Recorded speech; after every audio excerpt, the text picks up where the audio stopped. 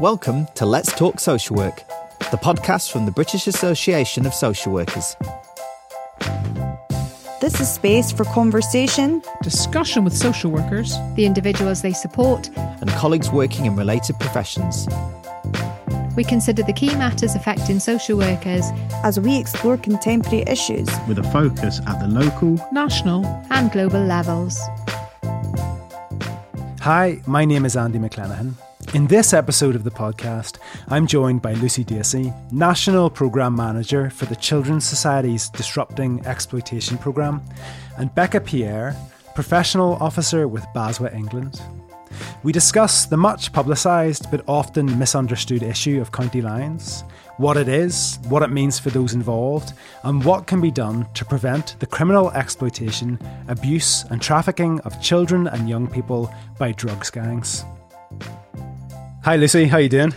Yeah, I'm doing well, thank you. I'm looking out on my sunny garden and pretty happy. Good. Becca, are you feeling well? Oh, I'm so jealous. I'm in central London. I don't have a garden, so I'm looking out on a patio next to a street, but it could be worse as well. I don't want to make myself like pity party. So, Lucy, where are you?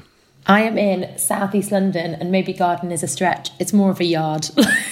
Okay. Yeah, okay. I'm down in Lewisham. Okay, and I'm fine. If anybody cares in the slightest. I had my first COVID shot last week. Northern Ireland is a wee bit ahead of the other UK regions, so they started giving them out to 35 to 39-year-olds last week. Just in case you think I'm much, much older than that.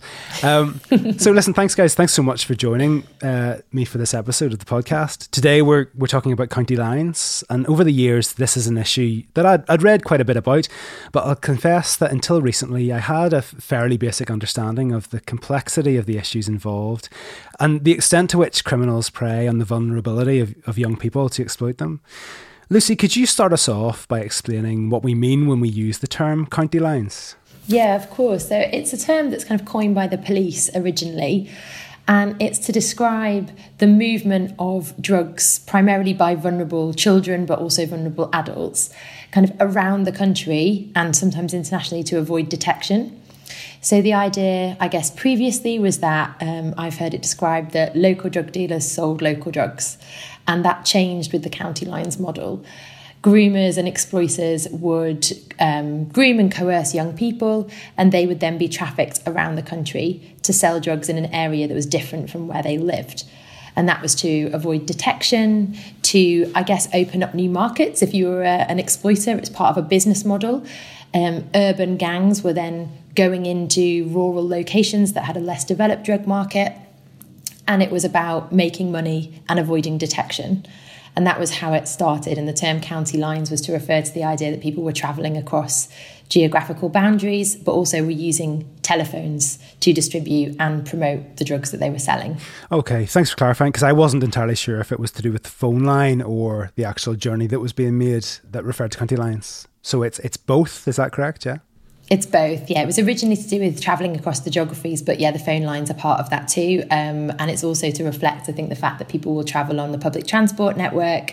So it has lots of different layers of meaning now. But yes, was originally a term kind of coined by the police to reflect a new model of drug distribution, and one that had a greater level of reliance, I think, on exploitation of young people, particularly within it. Thanks, Lucy. And Becca, is county lines a recent practice, or has it been occurring for some time? Actually been occurring for some time, but I think that the public awareness of it had not caught up before now. The police are only just starting to really understand the extent of it over the last 10 years.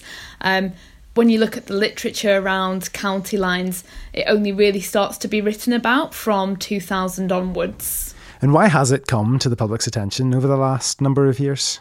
I think that the police are slowly starting to create specialist gang units and collect information and knowledge, whereas in the past there was a real absence of that. And gang leaders are extremely strategic, and they have criminalised models which make it really, really difficult to trace and detect. So I think that's part of the reason, is that it's been kind of flying under the radar for so long. one of the things that happened as well is people started to really listen to young people. So it was young people that were going missing for longer periods of time. There were these new trends and patterns that were coming up from frontline practice that I think made the police, social services and the voluntary sector kind of all sit up and say, something different is happening here. This model is changing. We haven't seen young people go missing in this way before. And so obviously it was that intelligence from the ground up that sort of led us to, all of us across like society, but across the professional sector as well, to realise that the model was shifting. And it takes a long time, I think, from that intelligence on the ground, from young people's experience, to then feed up into changes in practice and policy and eventually law changing to reflect that new model of exploitation. I totally agree. So if we think about, pre-Baby P, multi-agency working was nowhere near as strong as it was post. And so as agencies started to work together, they started to join the dots and form that kind of picture, like Lucy was saying. In terms of the scope of the issues, the most up-to-date figures I can find are from 2019, and they're from the National Crime Agency. And they indicate that then in 2019, there were 1,000 county lines operating in the UK, with the majority originating from London, the West Midlands and Merseyside. Then in 2018, the Children's Commissioner for England and Wales, she estimated that there were 50,000 children and young people involved in county lines, though that's caveated because there's no systematic data collection on the issue. We've discussed that it's not a brand new issue, but Lucy and Becca, over recent years, have you seen the situation get better, or have things gotten worse in terms of the numbers of young people involved? So we've definitely seen more young people come to the attention of services. So you're right, there's no one place where you can look at a data set and say, okay, that's the number of children that are being criminally exploited through county lines. That data set unfortunately doesn't exist. There are some statistics that will point you in the direction of, if not a rising problem, certainly a rising acceptance of the issue and a rising awareness of professionals. So one of the things that happens when a young person's identified is that they will most likely get referred to the National Referral Mechanism, and which is the mechanism that supports young people and adults to get recognised formally as a victim of trafficking. And there's been a huge rise in referrals to that. And the rise is particularly amongst boys and particularly for criminal exploitation. So the kind of formal statistics all support that there is a rising problem. I think what it's really difficult to pin down is it a greater problem, or are we just more aware of it and therefore the data's going up? I think it's most likely to be a combination of both.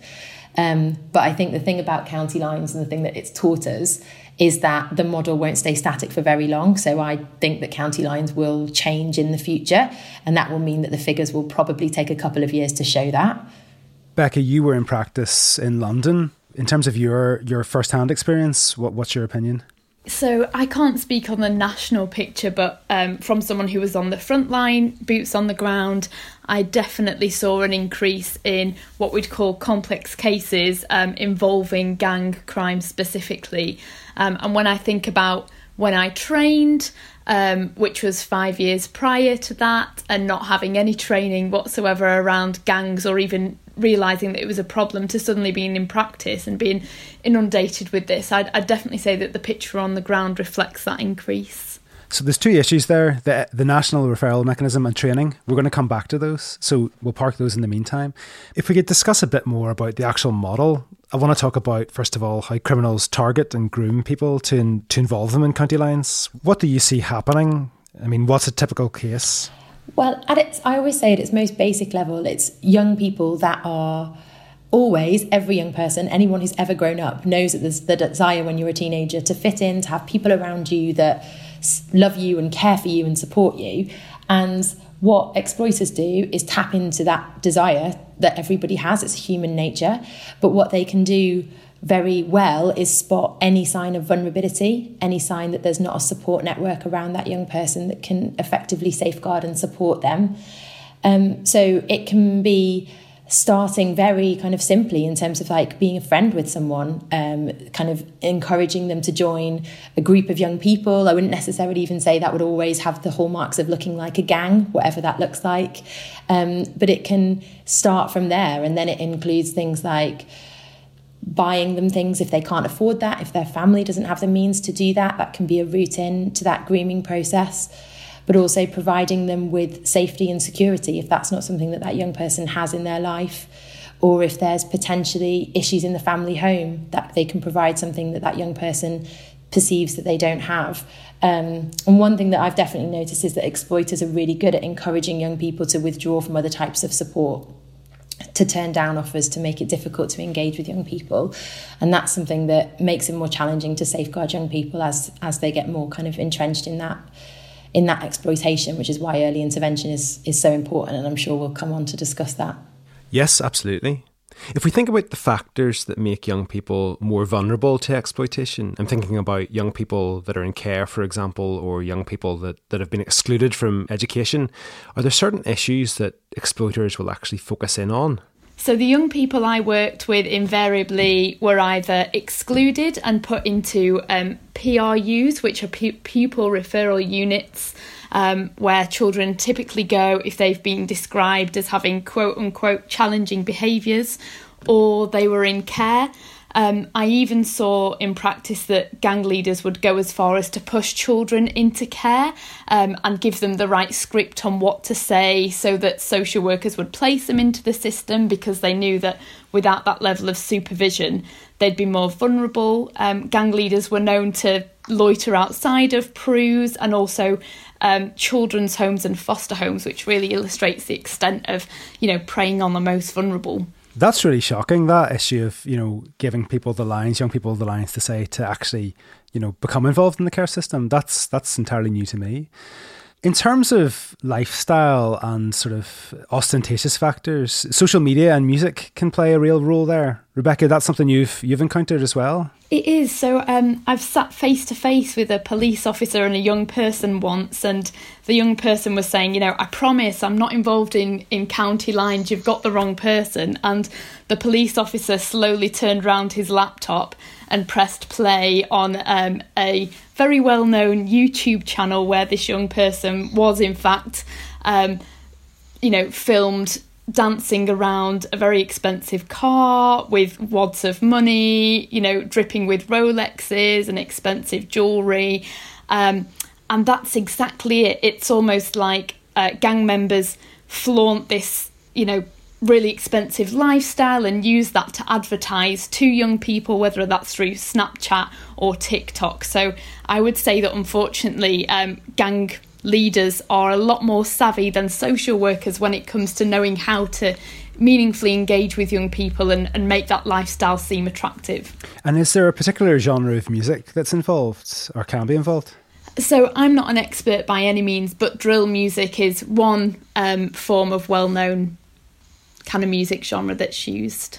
In terms of social media as well, from our perspective, we've definitely seen young people be recruited. So people being kind of encouraged to add little symbols after their names if they're in the local area selling drugs, or if they are able to promote themselves on social media as a groomer or an exploiter, people know kind of the signs to look for as well. So that's something that we've seen. We've also seen a really pernicious use of social media where groomers kind of can track where young people are based on their location settings on their telephones. So groomers can make sure that the young person is where they're meant to be at a particular time.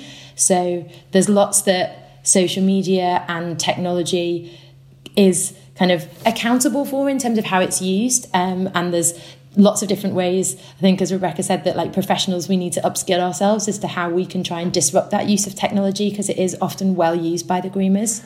And in terms of the ages of the young people involved, Children's Society produced a really fantastic report called Counting Lives, which was in July 2019. I'll put a link to that report in the show notes. But it was indicating that 14 to 17-year-olds was the group that was most commonly involved. Yeah, that's definitely what's echoed in the programme that I manage. So most of the young people that we work with are that age. They're mostly male as well. So there's definitely kind of gender dynamics at play. I personally think there's an underreporting of girls that are involved in criminal exploitation. We tend to see those going down the sexual exploitation referral routes into services, when often it's actually a combination of both types of exploitation, and some of the criminal exploitation is missed. But I would also say I think that's because young people unfortunately come to the attention of services too late. So we definitely get referrals primarily at that age. But there are, I believe, warnings and indicators at an earlier stage that are often not picked up to the extent that we would hope. So that transition from primary to secondary school has come up as a key point when young people can be more vulnerable and the early stages of grooming and exploitation can start. But at the moment, the primary age demographic that we work with is that 14 to 17-year-olds. But I would like to see, as with the wider organisation, like more investment in those early indicators of exploitation that come at an earlier stage. Yeah, the youngest I worked with was 12 years old, and we knew in our local authority that gang leaders would loiter outside primary schools as well. So we did know that, unfortunately, children were vulnerable as young as being in year 6 as well. And what age would that be? So that's aged 11 upwards. That's horrendous. So we've discussed the vulnerability of young people in care and the fact that County Lines gangs will actively target looked after children. And this can be made easier because of unsuitable accommodation or poor supervision. Becca, the independent review of children's social care is currently underway in England. Is that review going to be looking at the issue of criminal exploitation of young people? As far as we can see in the outline of what the review will entail, there aren't any explicit mentions of gangs or county lines. As very generic statements such as we'll be looking at safeguarding inside and outside of the home. For me personally, as someone with lived experience, I'm a care leaver and I lived in unregulated accommodation from 16 to 18. I know just how vulnerable children in that age group can be, how intimidating it can be to live in a setting like that where you're really not given, loving, consistent supervision. And many people around me at that time in the place I was growing up were involved in criminal activity, and I think a lot of those children find a real sense of belonging, and there's almost an imitation of family, as dark as it sounds, in those criminal networks, which is often missing in the care system, unfortunately, that kind of sense that someone's looking out for you and someone's got your back as well. But no, just to round off, there isn't any explicit mention of gangs or county lines as far as we can see. Thanks, Becca. The issue also of young people placed in children's homes out of area is also a real key issue. So the Children's Society, Lucy, you provide the secretariat to the All-Party Parliamentary Group for Runaway and Missing Children and Adults. And they produced a report in September 2019, which is called No Place at Home, which again, I'll link in the show notes because it's really exceptional work. And that explored issues facing looked after children and young people who go missing from out of area placements. And I was shocked to see that 64% of children living in children's homes live out of area. Yeah, it is really shocking, especially when you think about what being in care means, which is that, you've been taken sometimes, obviously because you have to be for your own safety, out of a home setting. And so then taking away connections to your local area, taking away your peer network, your support network that you might feel in your local geography can make you more vulnerable. And a lot of young people that actually go missing from out of area placements are going home. That's how they would describe it. They're going back to where they live or where they have lived before. And it can make young people much more vulnerable because you are taking away more of a support network that exists in their local area. But I would stress that sometimes it's done for young people's safety, particularly when it comes to criminal exploitation. It can be that actually the local area is perceived to be quite a risky place for that young person, and that young person's quite vulnerable there. But we always say that a placement out of area should be done because it's the right decision for the young person, not because there's no capacity in the local area, there's no more suitable placements. And that's about greater structural investment into care placements more generally. So there's more of a choice about the social worker that has to make that difficult decision about where that young person should be placed. Too often it's around capacity and money rather than the right choice for that young person at the right time. And the only other additional thing is that we quite often know that information sharing when that placement happens is not as robust as it needs to be. So when a young person's placed out of area, the local police and the local authority where that young person is placed needs to know that that young person's in that area because they're vulnerable. And they're vulnerable just by the very nature of being in care, but also vulnerable, as you say, heightened vulnerability to criminal exploitation. And if the local authority and the police, where that young person's placed, don't know where they are, it's really difficult for them to safeguard them in the local geography.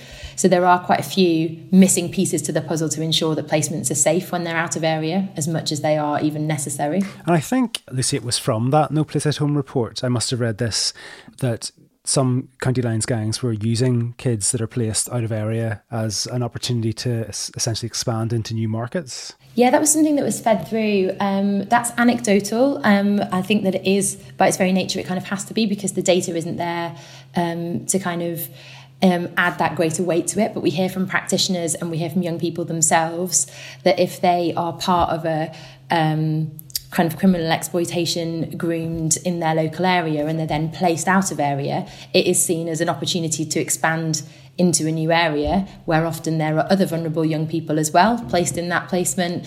Often they are in areas where there's higher levels of deprivation and therefore higher levels of drug use. So criminal exploiters kind of see that as a good opportunity to cynically cynically just expand their market, really.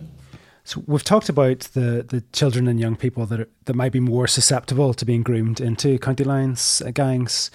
What does involvement look like? You know, by its nature, grooming a young person, there'll be a sort of a gradual process. But what would involvement look like from sort of the first stage, Lucy? It's really different for different young people, and sometimes it can be a really long process of grooming, and sometimes it can happen relatively quickly. But it can often involve things like, will you carry something for me if I don't tell you what it is? Will you travel on this train if I buy you a ticket and go to meet this person and hand something over? Will you then potentially hold weapons, hold drugs, to then being involved in kind of the distribution of drugs across a county line? So it can go kind of up to various different levels. But what happens, I guess, along the way is that the risk and the threats of violence quite often increase. So what can start as, can you do me a favour, becomes, if you don't do this, then I know where you live and I know who your family are and who your friends are. And that's when we talk about young people moving to the trapped stage. That's when they really do feel like they can't trust professionals. They're trapped in this situation, and getting out of that situation or exiting it becomes inherently risky as well. And that's when professionals have to work really closely with a multi-agency way to not only safeguard the young person, but to try and disrupt the perpetrator as well. And that's when it becomes really, as Rebecca was saying, complex safeguarding casework. And if young people face the risk of violence, they're also directed to do violence to others. Is that correct? Yeah, absolutely. We hear like heartbreaking stories around what initiation might look like, what violence they're asked to perpetrate to other young people. They're also required in some cases to kind of establish new drug lines into new areas, and that comes with risk, because in every area there normally will be someone who's already selling drugs in that area, and then violence against the young person is a real risk because they're obviously encroaching onto somebody's territory. And this is fundamentally, when you boil it down, it's all about money and it's all about profit for the exploiters. And so anyone that's threatening a business model is inherently at risk of violence. And what's really sinister about this is that the people that make the profit are nowhere to be seen. They're not at risk of that violence. They're sending young people into that situation, and they're the ones that are really at risk of being arrested and also at risk of violence being done to them. And I mean, it's an incredibly lucrative criminal activity. The most accurate figures I could get, government figures, suggested that the overall profits from all County Lines operations exceed £800 million a year. You know, that's huge. So the young people that are being exploited, they're central to that enterprise. In terms of how they're coerced once they're involved, what does that coercion look like, and what are the barriers they face to leaving? Lots of children are introduced to gangs when gang members will befriend young children, particularly those who are really vulnerable, or maybe they've been excluded or they're in the care system. And that can take many forms, whether it is something as simple as offering free food, which doesn't sound like much perhaps to an adult who's got a guaranteed income, but for children who are living in the poverty line, food is so important. And I think in cultures all around the world, food represents bonding. So many children are fed, they're clothed, or they're offered free gadgets or any number of nice things, whether it's new trainers or, you know, fashion that kind of symbolises that they're part of the gang. So it can really start in that way. That's startling. You know, the issue around food and providing food, it just shows you how vulnerable these young people are, and how just how criminal and how evil it is that they're being preyed upon. You know, absolutely, and it goes beyond food to shelter as well. We know that some young people, if they're offered, you know, £500 to £800 a week to do the job on the ground, that if, you know, they're from a family where the parents are struggling to pay rent or struggling to buy school shoes or any of the basics, it's almost a no-brainer that, you know, these pull factors would entice them in as well. We talk about how it's an exploitation of the family, in that the family is in poverty, like they're living in structural poverty, and sometimes the young people have that perception that they can provide if they're offered money of that level. When you're facing those challenges around being able to not even afford some of the basics, sometimes I think we get into the nature of talking about young people getting really expensive things, and sometimes it is that, but sometimes it's really basic provisions that you would expect any family to have an entitlement and a right to, certainly within this country, to have. If we come back to the issue of risk of harm, you know, in what contexts are the young people at greatest risk of harm? You know, are they at risk from members of rival gangs, customers they're selling drugs to, or the criminals coercing them? And just in relation to that, Lucy, maybe you could explain, because this is something I don't understand. When a young person is sent out to deliver drugs, who are they meeting at their destination? Are they selling drugs to users? Are they passing a package to another dealer? You'd think if they were selling drugs to users, they are, you know, a lot of risk there. You've already said that they're at risk from rival dealers that may have already been in the area. So that was a long question. But in terms of, in what context do you think that young people are at the greatest risk of harm? It can be different depending on the kind of role that the young person is forced to have within the network. So if young people are going missing for a long periods of time, what they're often done is sent with a phone into a new area, and then a message is sent out to local drug users that there's drugs available, and then they're almost given individual commissions. So that young person will be told to go and deliver a certain drug to someone down the street, and they will go and meet them and deliver that and come back. Young people are often sent with a certain quantity of drugs and told not to come back until you've sold that amount. So it can really differ, or they can be told to go to what's called a trap house and drop off the drugs and then come straight back. And sometimes that's to avoid detection. So it can really vary depending on almost the kind of role that young person's been kind of forced to execute for that gang and for that organised criminal group.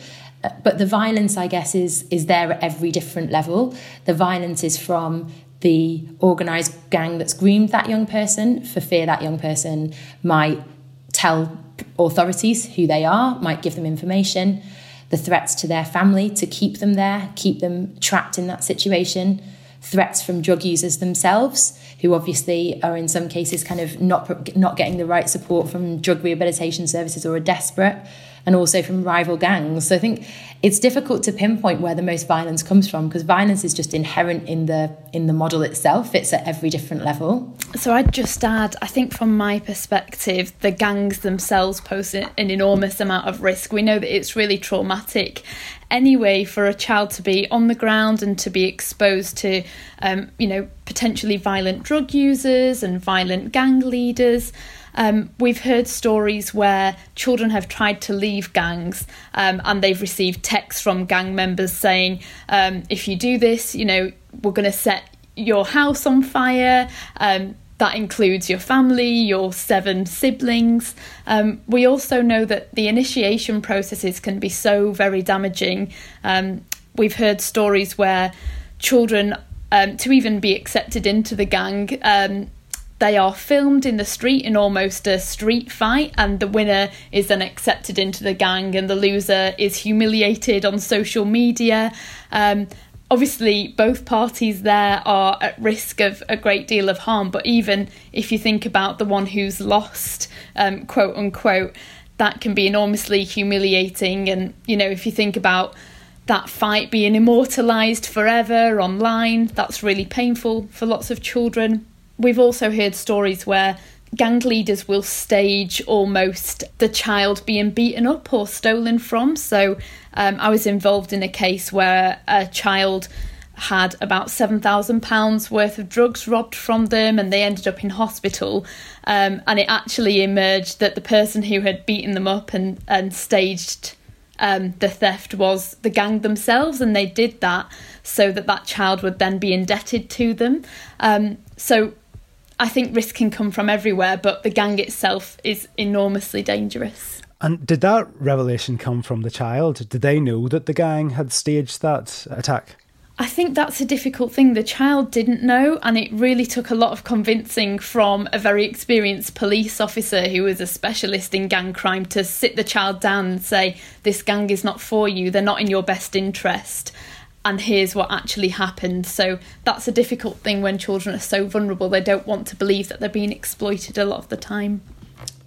I just wanted to add on like the violence that's experienced, just because we haven't touched on it, and coming back to the gender point, the sexual violence that's sometimes involved in the County Line model is also obviously really kind of harrowing and traumatic for the young people that are involved. So we talk about kind of young people being forced to carry drugs inside them, and at the Children's Society we always talk about that as sexual exploitation, because that's what it is. Young people are being forced to carry drugs inside their bodies to avoid detection, and that's kind of a way in which they're humiliated. We've heard of that being filmed, as Rebecca said, and that's part of like collateral almost that's held against that young person to stop them trying to exit or get support in any way. So I think that level of sexual violence is quite often missed within a County Lines model, but is something that's very prevalent. Is that violence directed against boys as well as girls? Absolutely, that's boys as well as girls. And I think we miss sometimes the sexual violence that's perpetrated against boys because we focus on the primary form of exploitation that we can see, which is criminal exploitation. But actually the humiliation and trauma and fear that's associated with that sexual exploitation can often be very, very pronounced, particularly for young men who don't always feel able to disclose or come forward and talk about that type of exploitation. In terms of the staged violence as well, it must have been in one of the Children's Society's reports, Lucy, that I'd read, indicating that gang leaders will direct gang members to attack another individual in a local area to divert the attention of police so that they can move a product. I won't call it a product, call it drugs. Call it what it is, and that's so cynical and it's horrific, and it shows zero concern for the young people, obviously, that are being attacked, and zero concern for the young people that have been directed to conduct that attack.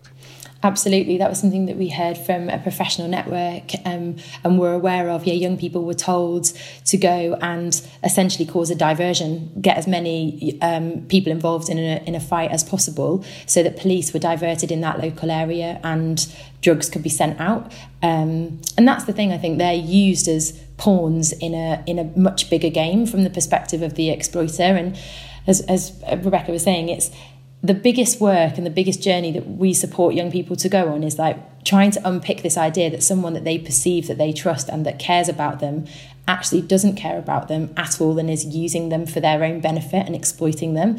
But imagine the journey that someone has to go on to kind of come to that realisation. It takes dedicated long-term casework from everyone, from the voluntary sector, from the social workers, from the police, from anyone that young person will really trust. And that's why it can be such a long-term piece of work that you have to do. You have to work with those young people and their families.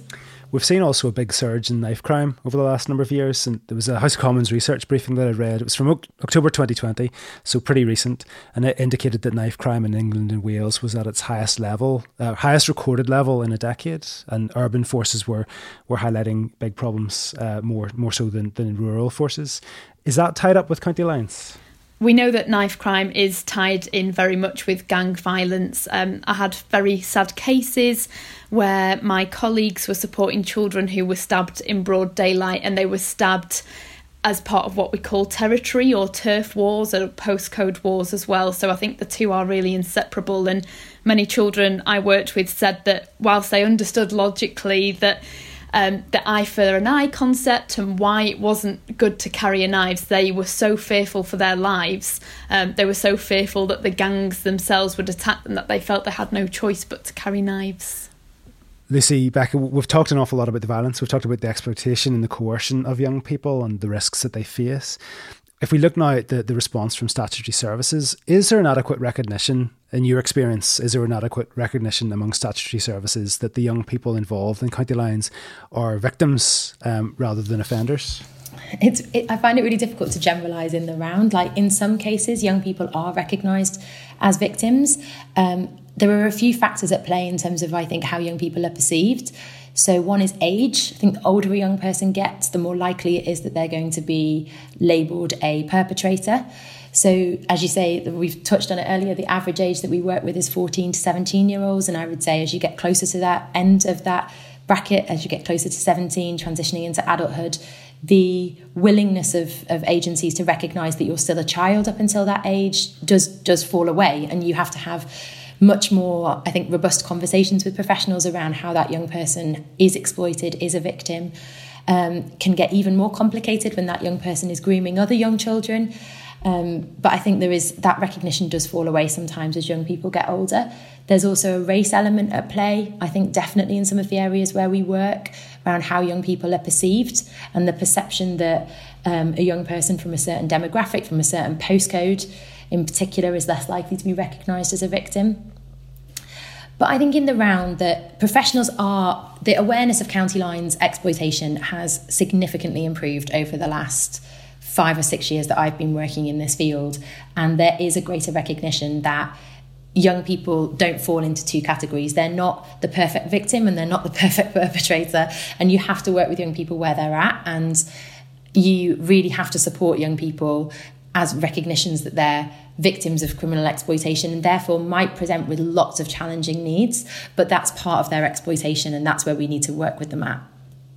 So we know that adultification is a huge problem, and for any listeners who aren't quite sure what that means, it's a form of racial prejudice where black and minoritised children are perceived as a lot older by authority figures, and that means they're punished a lot more harshly as well. So not only are children much more likely to be kicked out of school. We know that Black Caribbean children were 5 times more likely to be kicked out of school last year, but also they're much more likely to be stopped by the police as well. So children really need to be viewed for, in relation to what would be expected of any other child at that stage of development. And I think social workers really need to challenge adultification as and when they see it. Thank you, Becca. In terms of the recognition of young people involved in county lines as being exploited, as being trafficked and as being victims, would it be helped if there was a statutory definition of child criminal exploitation, Lucy? Absolutely. I think there still is differences of what criminal exploitation means across a range of different agencies. So for a lot of people, criminal exploitation will only mean county lines exploitation. So it will only mean travelling with Class A drugs from an urban environment to a rural environment. And if a young person doesn't tick all those boxes, they're perceived to be a perpetrator as opposed to a victim. We're very clear that a definition needs to recognise what's at the heart of criminal exploitation, which is an unequal power balance, grooming and coercion to commit a crime for someone else's benefit.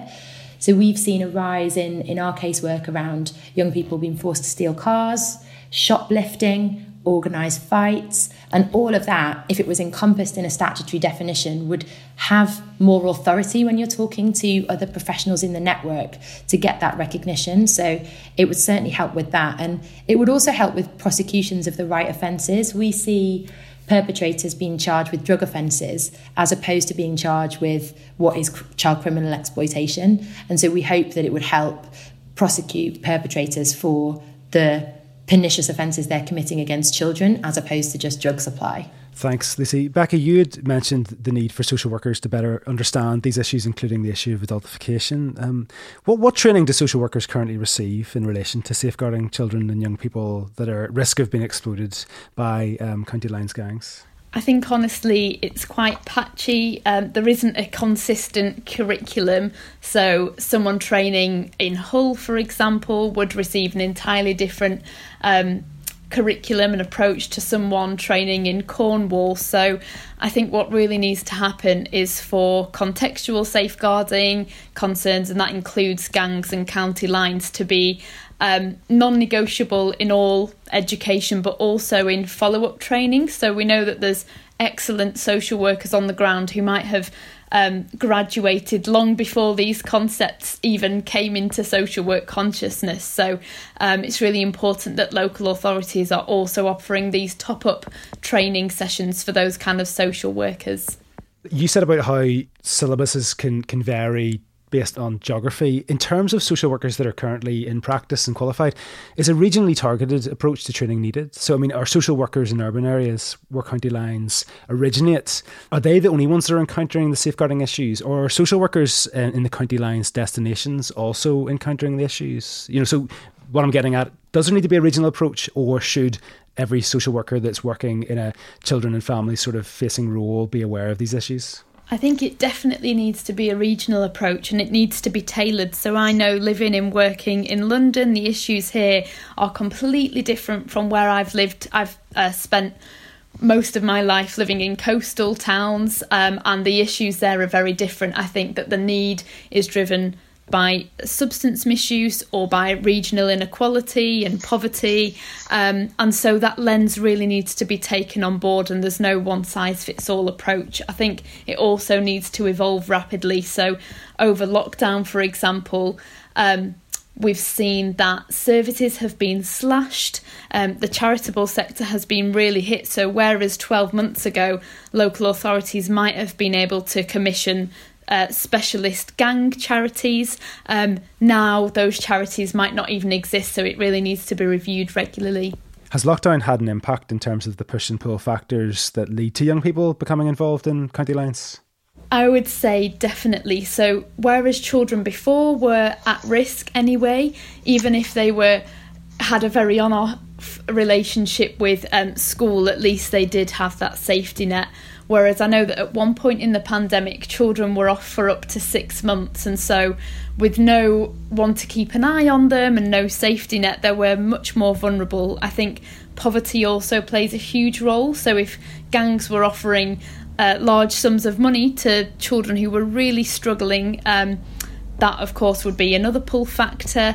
There's issues of health as well. So we know that if parents were shielding or at home, or foster carers were shielding, they couldn't provide that kind of all-seeing, all-knowing support to children as well. So there's lots of factors. There's a real concern that we have in the sector that we're going to get quite a few referrals now coming through where the exploitation is more entrenched, because some of those eyes and ears that normally would be present in kind of regular times, so like youth workers, social workers, schools, some of that provision has had to be more remote, more scaled back. So those eyes and ears that normally would spot some of those early indicators of exploitation haven't been there as much. We're obviously worried across the sector that there will be an influx of young people where the exploitation has become more entrenched during lockdown, and they will therefore require more intensive support from professionals in order to support them. In relation to lockdown, in relation to restrictions on travel, has that not had an impact in terms of inhibiting young people that are involved being sent out, or are they still being sent out at risk? You know, because they obviously face the risk of contracting COVID as well if they're out travelling. We've seen anecdotally through the casework over the last kind of 12 months to 18 months, young people aren't travelling in ways that are as visible anymore. So we used to have a lot of young people being picked up by British Transport Police on the transport network. But obviously, to a certain extent, you can hide on a busy train, whereas it's very difficult to hide when no one else is on the train. So those young people we've heard are going into private taxis, cars are being kind of commissioned to take young people. So they're kind of travelling but a bit more under the radar to avoid detection, because you are much more visible during COVID travelling across the transport network. To add to that, 12 months ago I was still in a child protection team, and our managers said to us, hold on to your ID badges, it's really important, because there's been some stories of local gang leaders snatching these badges so that children could disguise themselves as lockdown and key workers, which just really shows that gang members are always 3 steps ahead of us, I think. Yes, I mean, that was in national media about kids being sent out in scrubs to look like key workers. That's right, I totally forgot about that. Something that was mentioned near the start of the conversation, and I said we would come back to, is the national referral mechanism. So, as I understand, that's designed to identify child victims of trafficking and modern slavery and to treat them as victims rather than as criminals. You have some concerns, though, about how that mechanism is working, Lucy?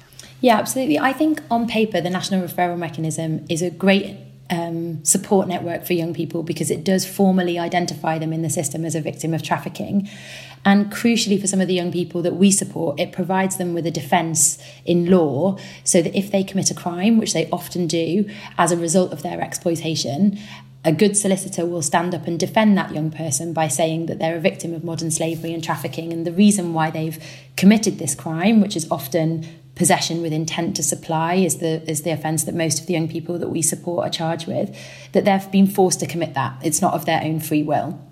And so that's really vital in ensuring that the system sees them, the judicial system sees them as a victim. But we know that it doesn't often act as a gateway to further support. So if you're an international victim of trafficking, so your parents aren't in the UK, you'd get an advocate as a result of that process. But if you're domestically trafficked and you've got parental support within the UK, even if you're in need of that extra support, you don't receive it. So there is a big gap, I think, in provision of what the national referral mechanism should deliver.